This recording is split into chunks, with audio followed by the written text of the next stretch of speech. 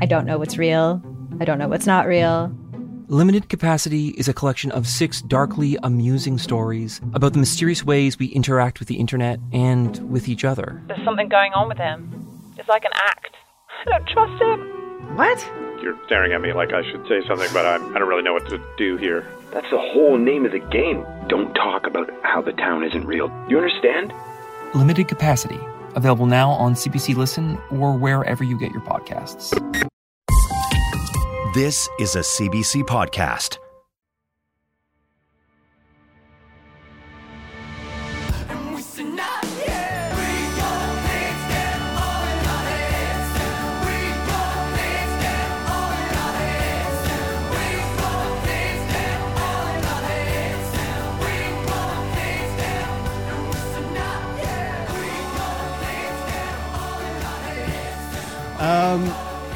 Well, this is very exciting. We are joined by Dr. Chris Honey.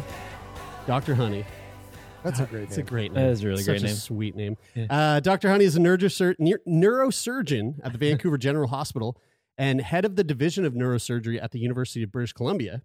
He obtained his medical degree from the University of Toronto and a doctoral degree from Oxford University as a Canadian Rhodes Scholar. So, safe to say, Dr. Honey, you are both a smart person doctor and a medical doctor. Yes, safe to say. Otherwise known as a neurosurgeon. I think you were about to say. Neurosurgeon. That's great. I'm going to be using that. We, Dr. Honey, we usually, when we're sitting down with our expert guests that we have on this podcast, we usually distinguish between medical doctors, and we call them smart person doctors, people with PhDs. Yeah. So yeah. Well, PhDs were the original doctors. That's it. That's it. I didn't know that, actually. You're I think you're one of the first that holds the title of both smart person and medical. But the what's really they're not necessarily mutually exclusive. You know, there are smart doctors, right? It turns out. Really exciting that you're on the podcast because you have a very fascinating story, and we're really excited to get into it. But in particular, we're excited to talk to you about your new memoir, The 10th Nerve, a brain surgeon's stories of the patients who changed him, which is actually available today. It was released yesterday. And so, first of all, thank you, Dr. Honey. Welcome to the show. So glad to have you. Well, thank you for having me, and thank you for being interested in the book. I'm just delighted to be able to chat with you from across the other side of the country. Yes, yes. So, you know what? Let's get right into it. You are in Vancouver, and what you know what? Why don't you let us know? I'm very curious about the story of your time in Liberia in March of 2014. Yeah. Maybe you could walk us through what brought you to Liberia. What was the reason you went over there, and what came from that adventure? I had done a number of pro bono humanitarian missions to Ghana. Ghana is a West African country right beside it. And we have a sort of a sister hospital, Vancouver General Hospital and Korle-Bu Hospital in Accra, the capital of Ghana, are like sister hospitals. And we've gone over a couple times to help their neurosurgeons sort of get up and running. And there is an organization in Vancouver called the Korle-Bu Neuroscience Foundation, run by some nurses, and one in particular, Marge Rattel. And they found out that the country next door, Liberia is very close to Ghana, has no neurosurgeon in the entire country. And so they thought it would be a good idea to maybe set up a satellite clinic. I'm sorry, I'm smiling because I'm looking at your talk. It's like he's interviewing me. So we thought it would be a great idea if we set up a satellite clinic. And what I wanted to do was I wanted to go over there, do some neurosurgery for Liberians, and have a Liberian surgeon, like a general surgeon, do some training with me and maybe be able to do operations on their own for their own country. And so the idea was to go over there for a couple of weeks, operate, and ideally train a Liberian surgeon to do some straightforward neurosurgical procedures. How straightforward? I mean, like what kind of a task is that? Because I'm an idiot, and I can't imagine any neurosurgery being easy, relative, straightforward. Yeah, this is a relative term, I'm guessing. Yeah. So, and like anything, practice makes you comfortable, right? Yeah. And so neurosurgery is a fabulous specialty, but it spans the gamut from relatively simple to phenomenally complex. Sure. And so there are some relatively simple operations, such as drilling a hole in the skull to let out blood. And that is that trepanation? Is that called trepanation? Yes. Yeah. And that has been done by the Incas in 1500s. And it's the oldest operation that we know of. Wow. And so it's relative. It's not really brain surgery. It's more skull surgery, like cranial orthopedics. But nonetheless, it's usually done by a neurosurgeon. And that would be something, once if you're comfortable as a surgeon, and you're shown how to do it, you should be able to do that. And so there were a couple of these operations that we were hoping to do for them. And when we went over, I landed in Monrovia. Monrovia is the capital of Liberia.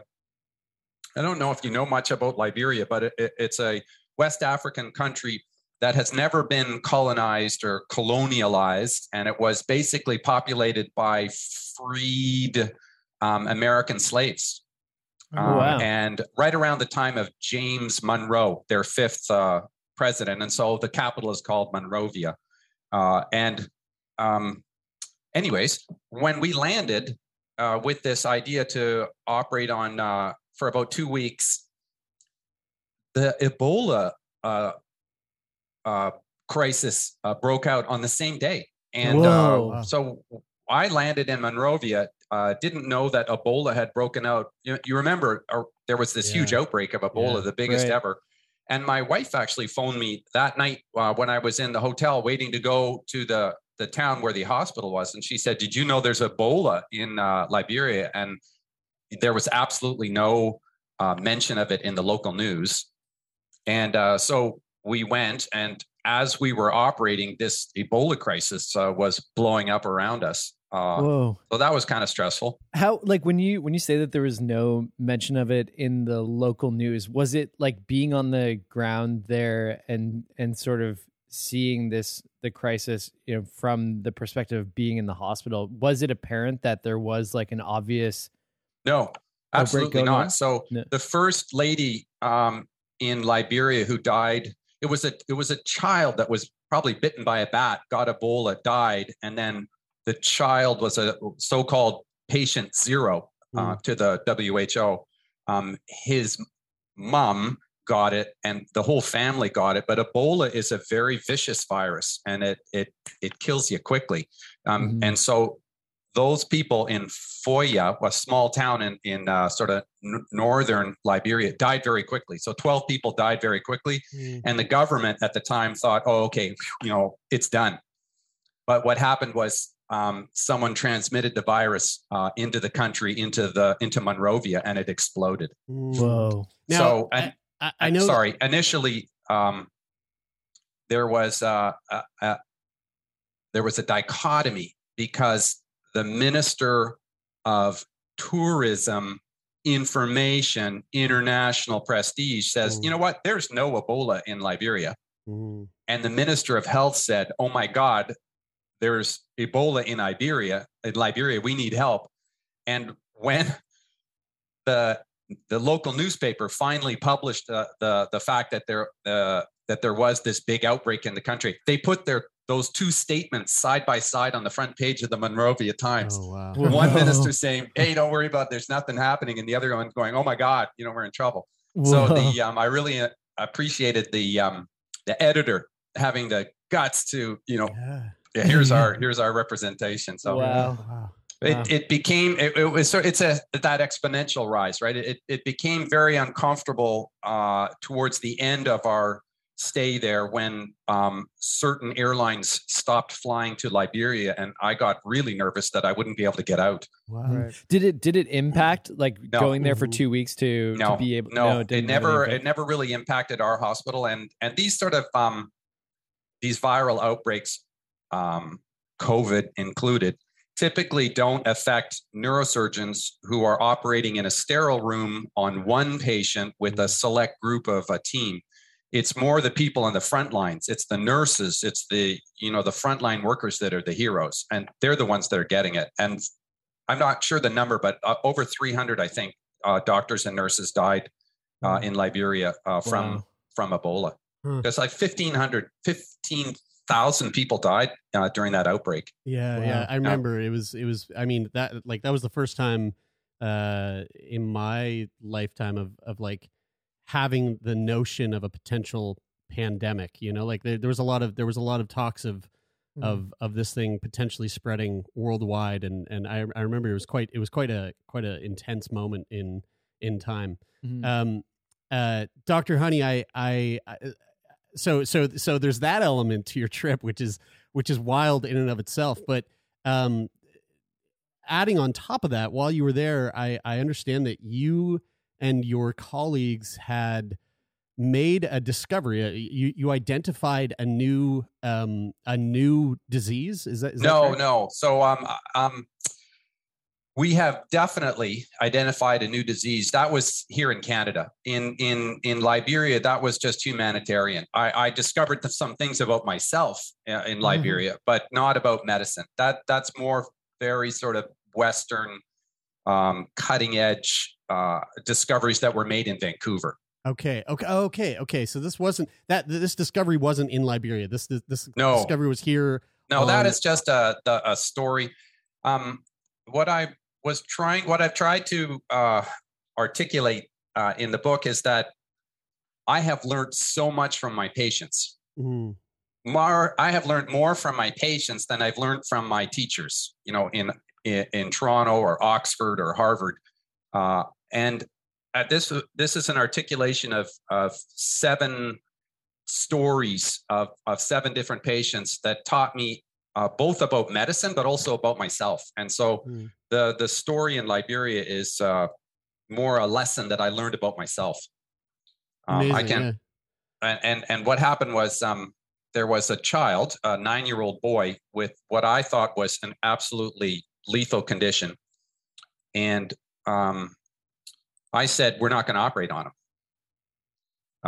because it doesn't make sense, and for a variety of reasons. And one of my colleagues, one of the African physicians, said, "No, we're gonna operate on this guy because we're going to give him a chance." And so we argued, and he completely convinced me that I was wrong. And then we decided to operate on this child. And the reasons that we operated on the child were things that I'd never really thought about. So I was thinking about the individual patient. I don't think I am going to cure this child. He is going to die regardless of my surgery. It is an overwhelming illness. And the African doctor was thinking more about how the child fit into his society. So the child was born in a small town, 3 days walk from where the hospital was. And he developed a condition called hydrocephalus, which is a buildup of fluid in the head, which we treat routinely here in Vancouver. But the local doctor, the translation to me was witch doctor, but he was the local physician, decided to wrap the child's head in a plaster of straw, manure, and mud.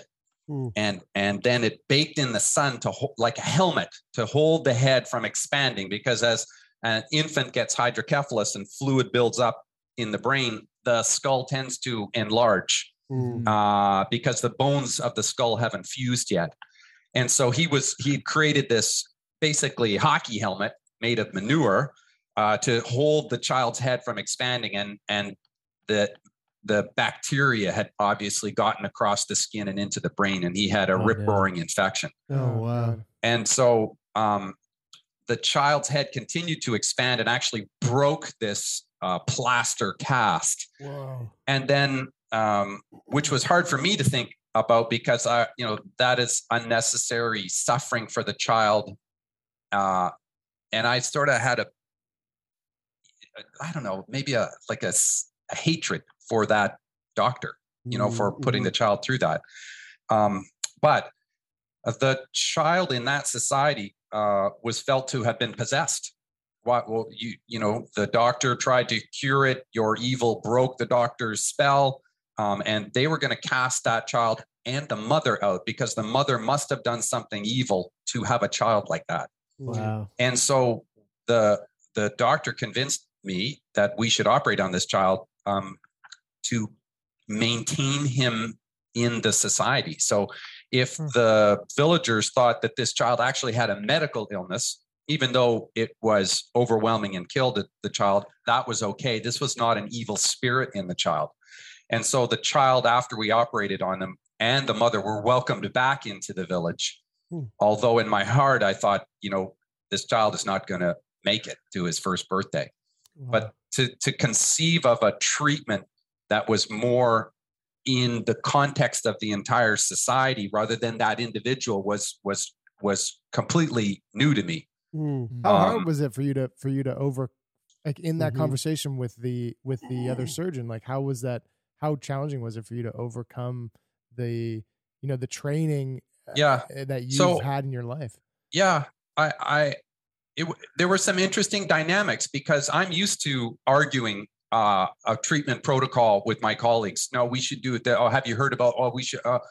And was very definitive in mind because at the end of each day we got together to decide who we operating on tomorrow, and then we would go through it, and then I would say, well, we are not operating on this kid, and here's why. Boom, boom, boom, boom, boom.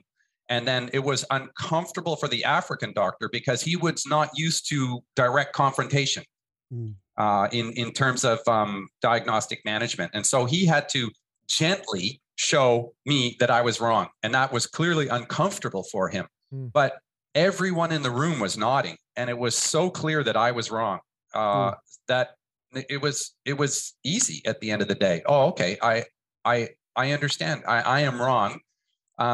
You guys are right. Let's go ahead and operate on this child. Wow. What was the end result of that operation? Do you know how that child? Yeah. So the child got certainly from the operation temporarily better. Right. But I think he probably had a very bad infection, probably from the manure. Yeah. We didn't have access to any tests. We couldn't do cultures to see what sensitivity and specificity for the antibiotics. There's no way that he had access to long-term antibiotics. The brain looked damaged. I left after 2 weeks, and I assumed that he would slowly die. He would get better, and then the infection would overwhelm him. But God willing. Out of that experience, what was the biggest takeaway for you there? What was the key learning? So it's been a recurrent theme, but I started my practice thinking it was me against the disease, and I either won or I lost. And I've had a series of patients. That child being one of the forefronts that have taught me that it's the illness. You're treating the person with the disease, not the disease. Yeah. I am not the first person to come up with that. William Osler taught people, the famous Canadian physician from the 1900s, taught people that 100 years ago. But for me, I've been always very focused on the hands-on attack of a tumor where either I win or I lose. And that patient and a few others have taught me that, it's really the person, right? You're treating the person with the disease, not the disease. And so that was the take-home message for me.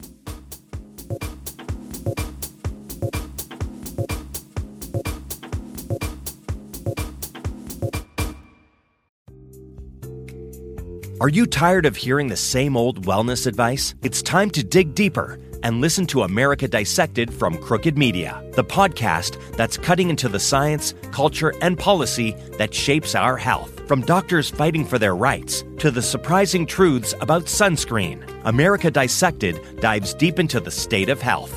Tune in every Tuesday for new episodes of America Dissected, available on all major podcast platforms.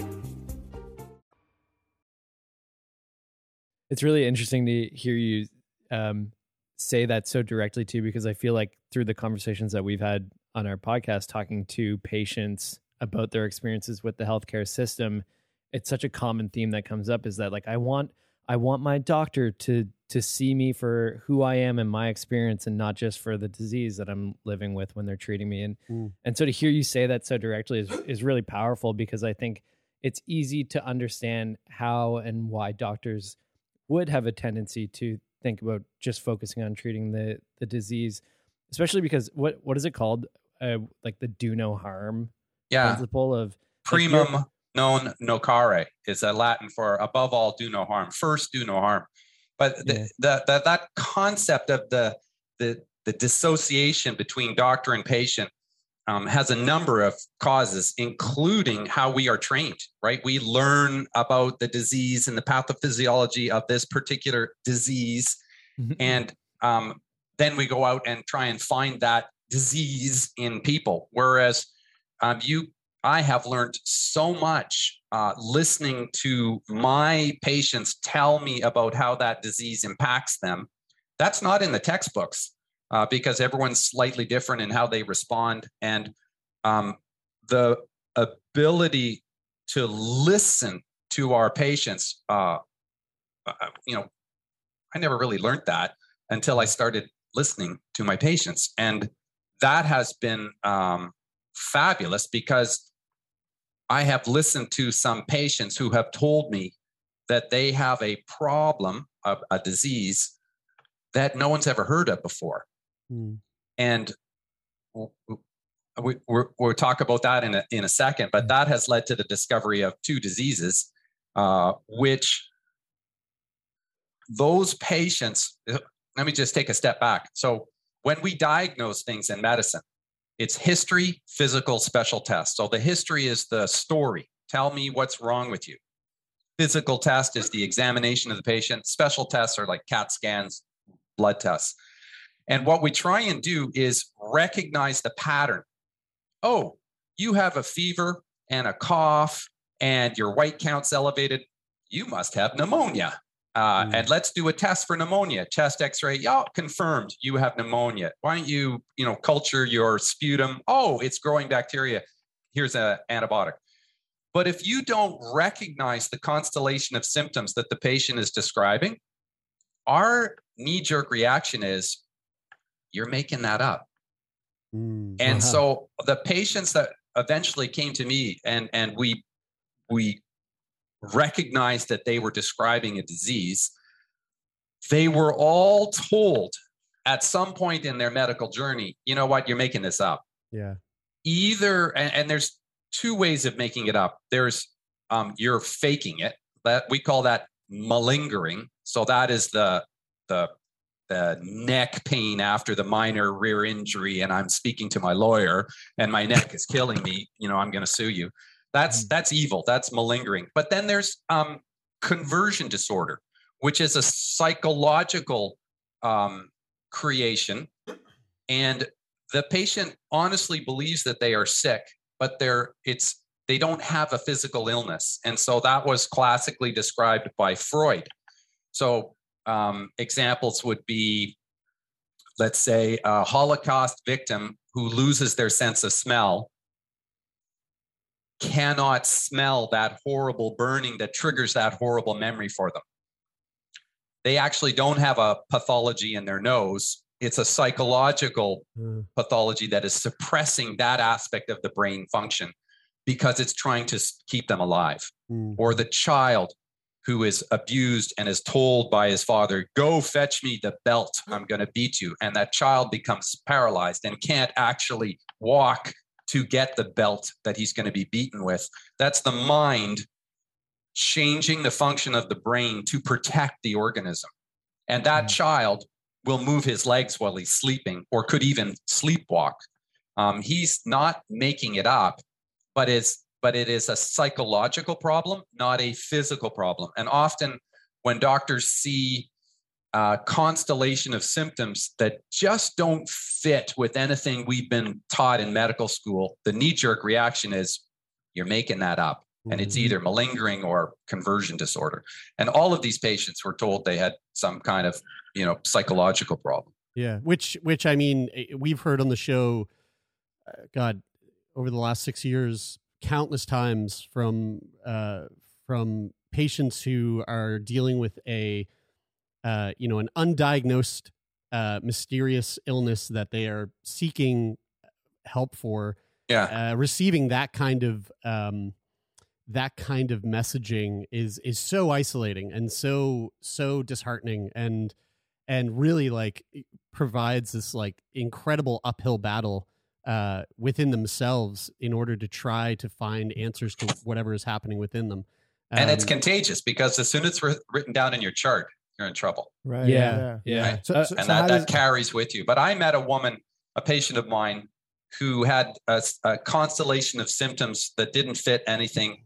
And I listened to her and I just believed her. Like she was absolutely compelling that this was physical.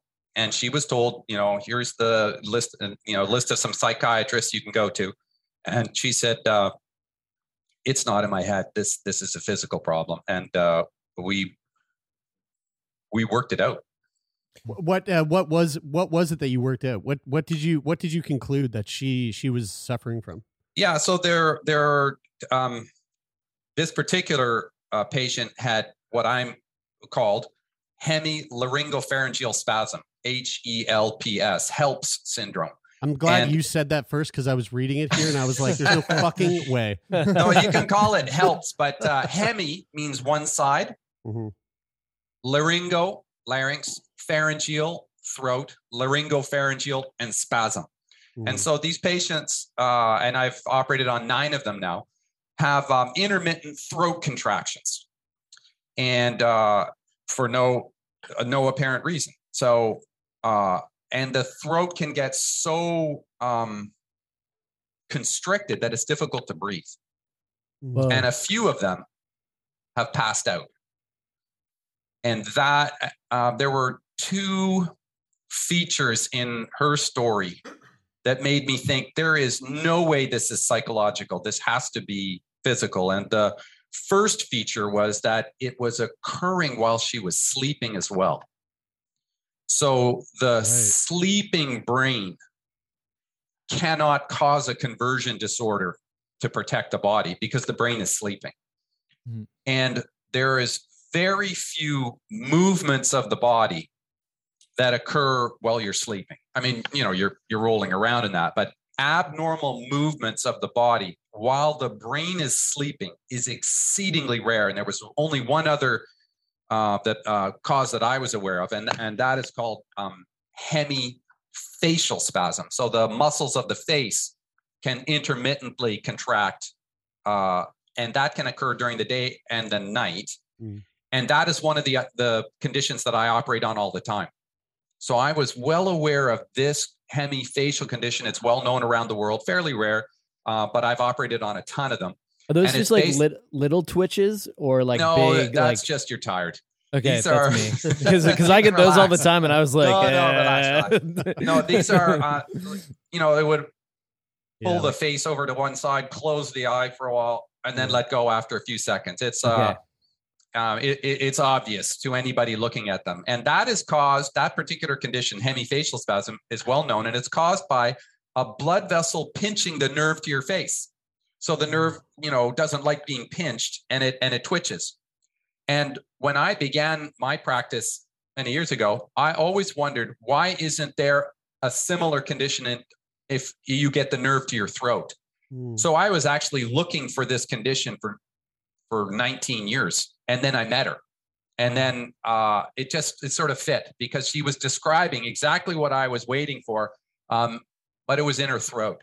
And she she turned out to have a blood vessel kinking the nerve to her throat, the 10th nerve, the so-called the vagus nerve. And when we took that blood vessel off during a complex neurosurgical procedure, we decompressed that nerve.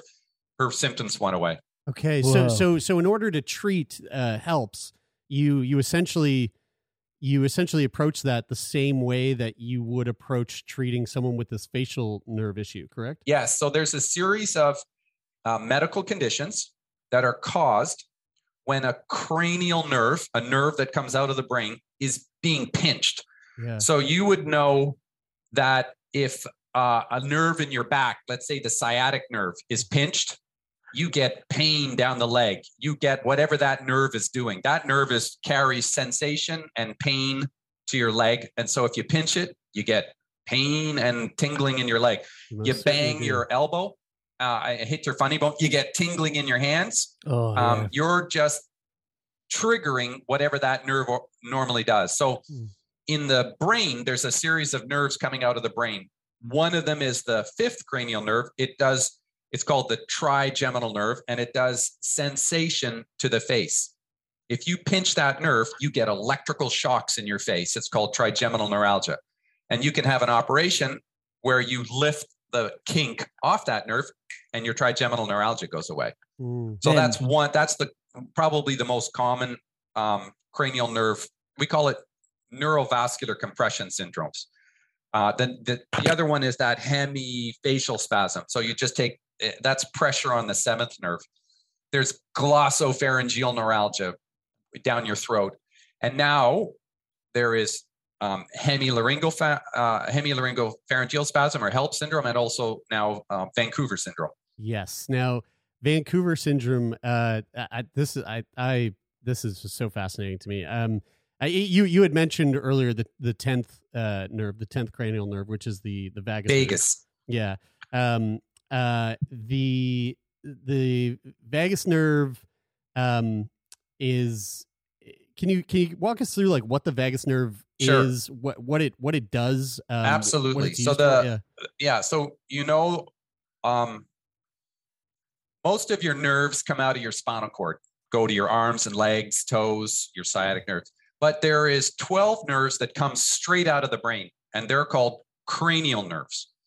The first one goes to your nose. It does smell. The second one is what you see with. It's the nerve going to your eyes. And there are a series of these nerves, and they're named 1 to 12.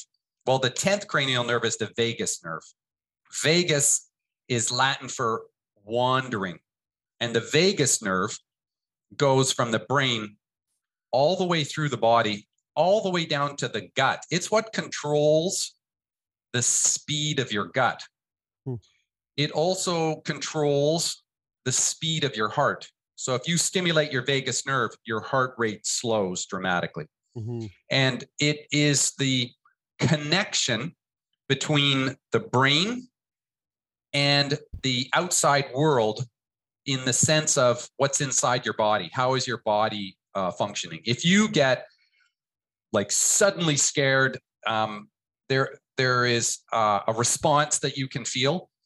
That is the autonomic nervous system, the automatic nervous system. And the autonomic nervous system is balanced with sympathetic, that's your fight or flight, and parasympathetic, that's your relax and restore. And the vagus nerve is very much that parasympathetic. So it is the huge output to the body for parasympathetic, which means you're digesting, you're relaxing. So it's important to keep your guts moving. It relaxes the heart. And the vagus is also important in reflexes such as swallowing, and it controls the muscles to your larynx. So it's very important in speech. The larynx is your voice box. It has basically 2 functions. It has a protective function that it closes and protects the lungs so you don't breathe in water or food or anything like that. So it's a very Or a very hot dog. It's you a don't very want a hot dog going into your lungs. That's bad. it's a very primitive reflex, but it also has the ability to control the muscles in your voice box to articulate speech. It reminds me of we did this episode a while ago. I'm not sure if you guys are thinking about this, but the no burp episode. So there was this a patient or a person who was presenting like they couldn't burp. Yeah. And so burping is a reflex that the vagus nerve is responsible for. RCPD is the condition. And I'm curious because there's a doctor in the States who is performing this operation where they're injecting Botox. Yeah. To allow the what's a flap called? The why are you looking at Jared? I mean, I don't fucking know. Let's look to the MD PhD.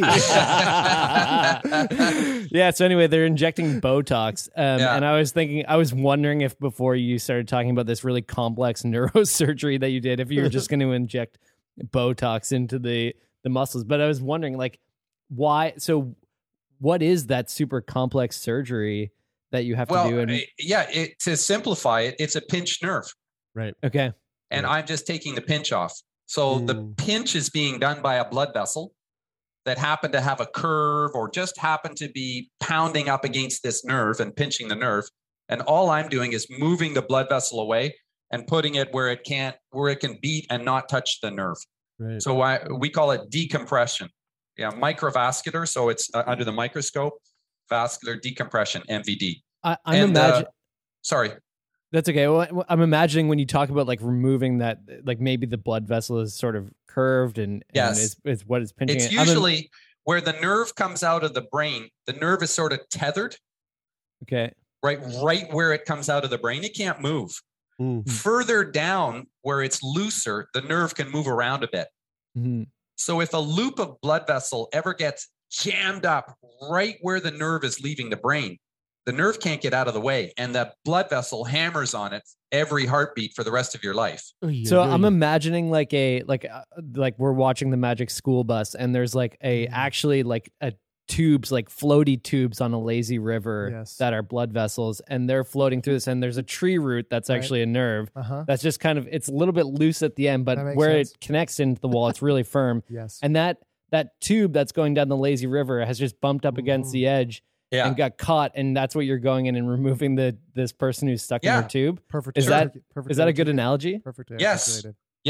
Is that is the Brian analogy, and, well known around the world. Oh my God! Your degree is in the mail. This is going out to physicians everywhere, just in case they didn't know. The lazy river, Brian. That's an excellent one. But what happens is that every nerve is like a wire and wrapped in insulation, and that insulation can be rubbed off after 10 years of heartbeat rubbing against it. And all of a sudden you've got a bare wire, which can short circuit and give you these spasms in your face, or in the case of HELP, spasms in your throat. Right. So what's the risk of another tube getting stuck against that nerve? Yeah, that would be called a recurrence. Yeah. And so the blood vessels, that's our job. We'll move them. If we let go of the blood vessel, they will snap back into position like a garden hose. They've been like that for 30 years, right? So you have to hold the blood vessel away with a little bit of Teflon. So a little tiny shred of Teflon is jammed in there, maybe like when you cut your fingernails, that sort of size, and to hold the blood vessel there for the rest of their life. Wow. Whoa. Yeah. That is wild. So this is all super fascinating, and which leads me to Vancouver syndrome. Yes, which is another syndrome that was discovered by a team of scientists led by yourself, Dr. Honey, back in 2019. Yes. The first thing I want to get out of the way is how impressed I am that you were able to identify a disease and name it after the city where you live and work from, and that acronym perfectly fits the disease. Can you get, what does Vancouver stand for in Vancouver? Yeah, syndrome? so let me go through it. So Vancouver is vagus, so the nerve we're talking about, vagus associated neurogenic cough. So that's the first part. So the syndrome is remember the vagus nerve? We talked about it. Yeah. One of the things the vagus nerve does is sensation to all the lungs, trachea, bronchi. And if you get something in there, you feel this intense tickling sensation. That's the vagus nerve. Huh. It doesn't hurt, it tickles.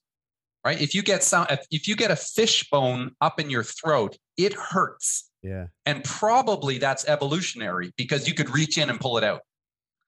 If that fish bone gets past your vocal cords and it's in your lungs, it doesn't hurt anymore. It tickles.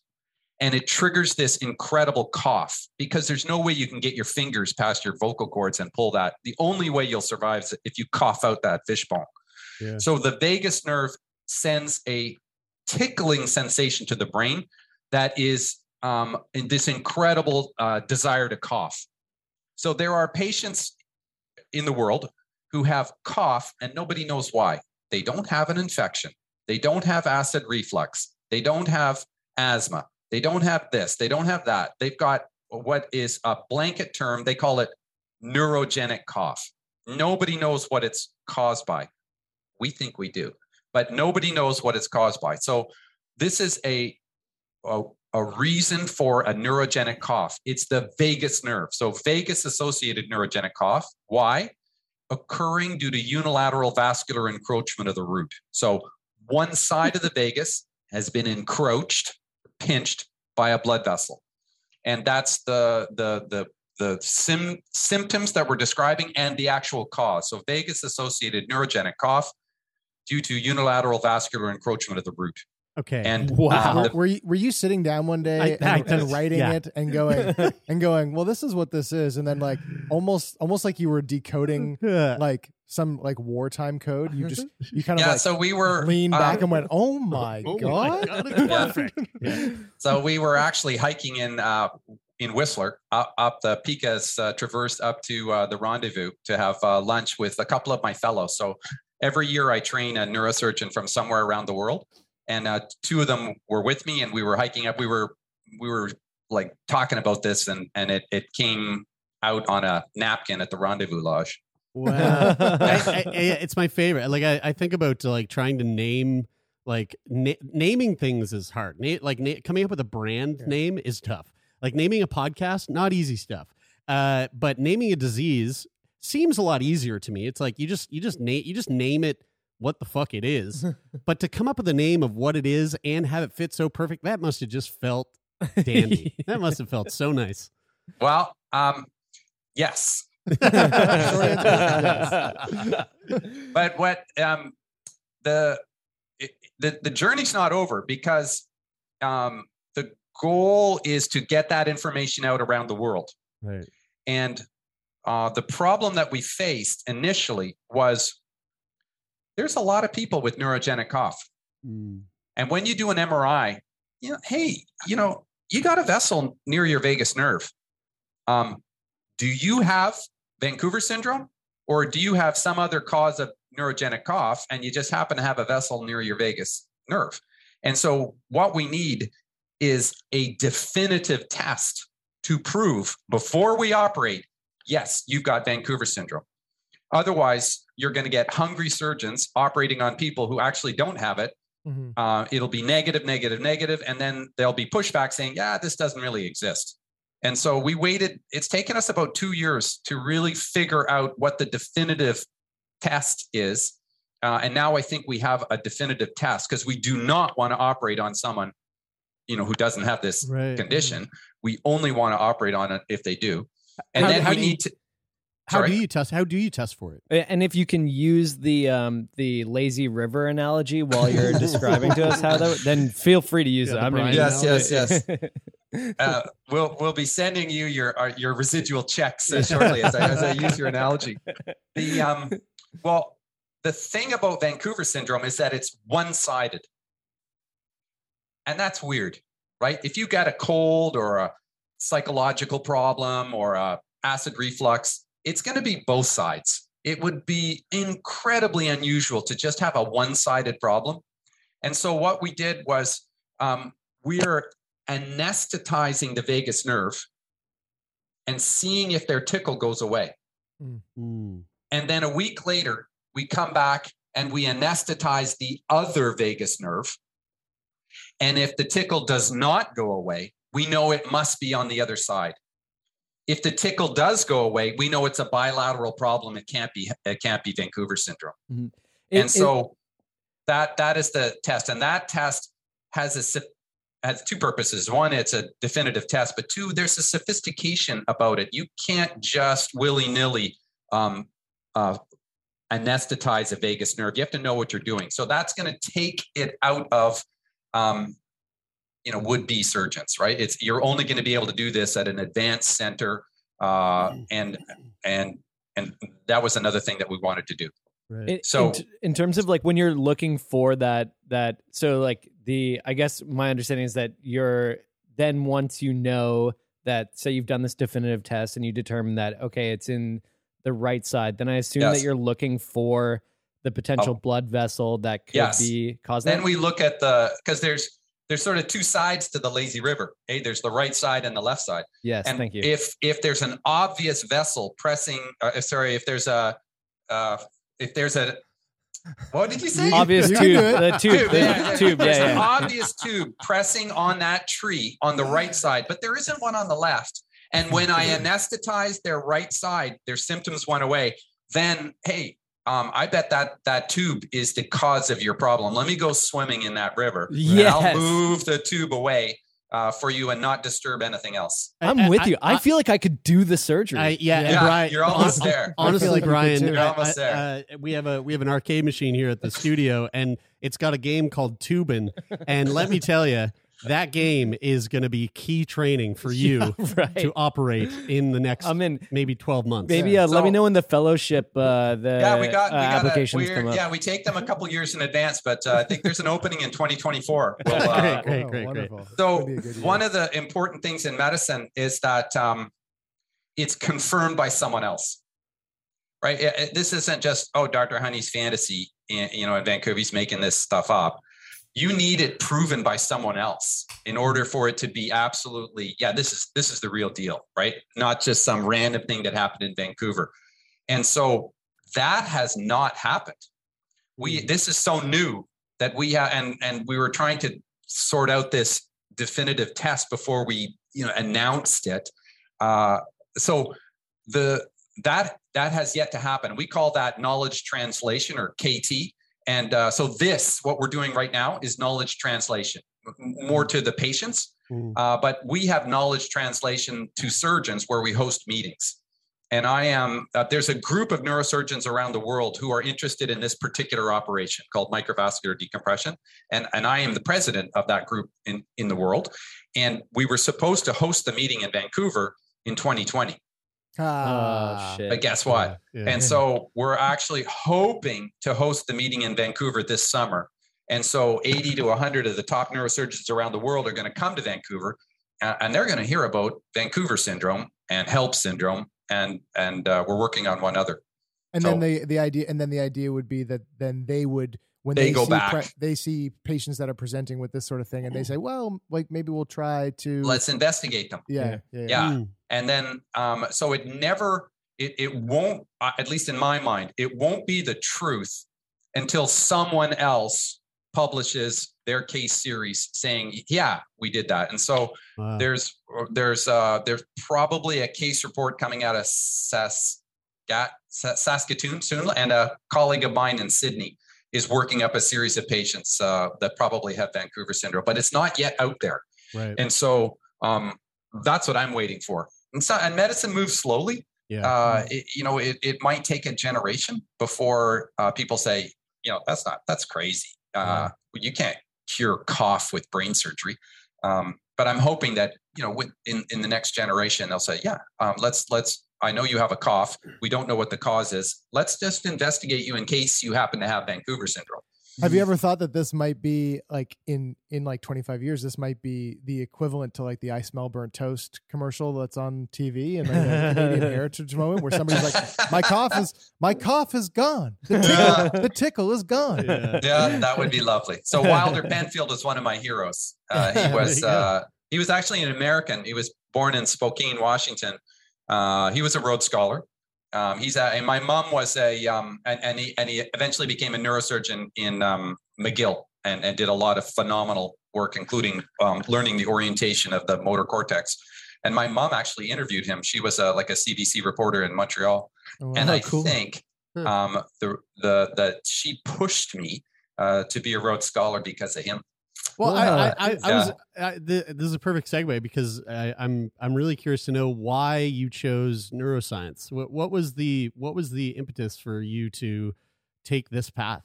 Yeah, so nothing else ever interested me. Until I met my wife, but so no, nothing has ever I wanted to be a brain surgeon in grade 6. Wow. And I like drawing the brain, and for various reasons, it has drawn me over the years. You know, I like the drawing it. I like the fact that it's so complex. There is so much more to learn about it that any Joe could probably spend a lifetime and find something about the brain. I liked the complexity of the surgery. And now, the best part about it is the colleagues that you get to work with. Like it attracts really great people, and I really like the nurses and my colleagues, and now helping the patients is just an honor. There's something I found that sort of struck me there when you said maybe in the future. Somebody will present with a cough and it could be cured by brain surgery.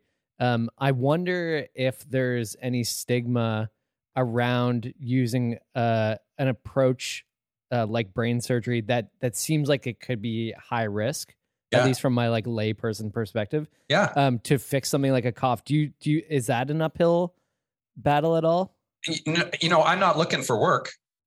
If they don't want surgery, we're not going to twist their arm, but it's just going to be an option. And so of these patients, for example, the trigeminal neuralgia, when you pinch your trigeminal nerve and get these electrical shocks into your face, in the old days, people killed themselves.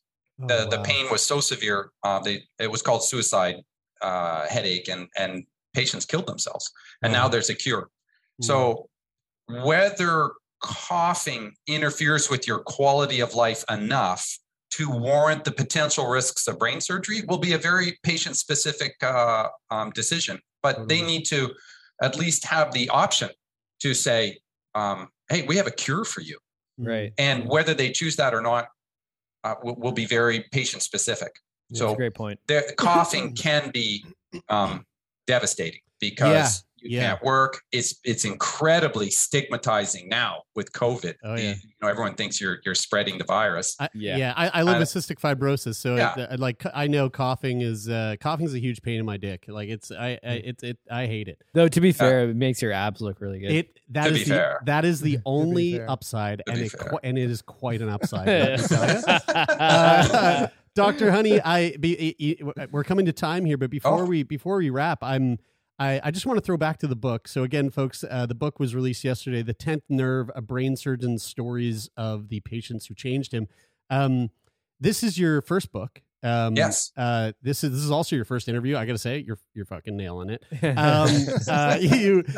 What was the process of writing a book? Like, how did you enjoy it? Do you think that this is something that you will perhaps tackle again in the future?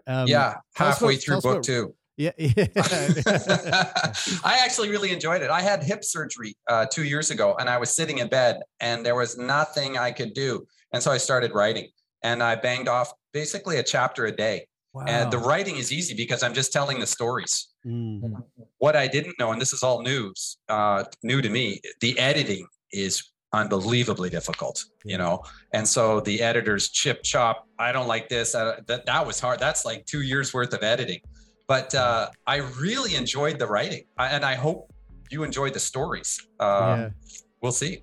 Well, I'm really looking forward to reading it. Yeah, I mean, if this interview is any indication, you're a great storyteller, you're a great speaker, so I'm sure this translates very well onto the page. Again, folks, The 10th Nerve, A Brain Surgeon's Stories of the Patients Who Changed Him.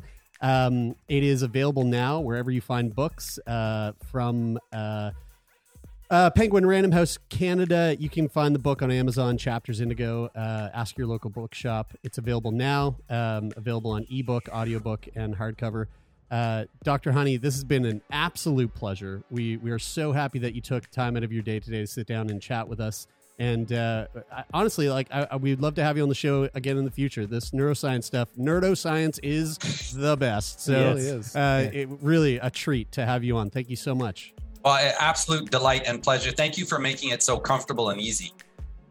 And for the great analogies. Yeah. Thanks, Brian.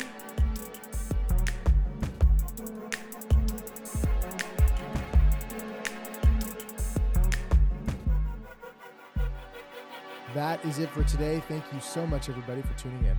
If you like what you heard, make sure that you share our podcast with your friends. We love those extra ears. Sick Boy Podcast is a Snack Labs production. It is produced by myself, Jeremy Saunders, Taylor McGilvery, Brian Stever, and Lauren Sankey. Sound design is coming to you from Donovan the Meerkat Morgan. The music of the show is from our friend Rich O'Coin. And Sick Boy Podcast is managed by Jeffrey Lonis. That is it for today. I'm Brian. I'm Taylor. And I'm Jeremy, and this is Sick Boy.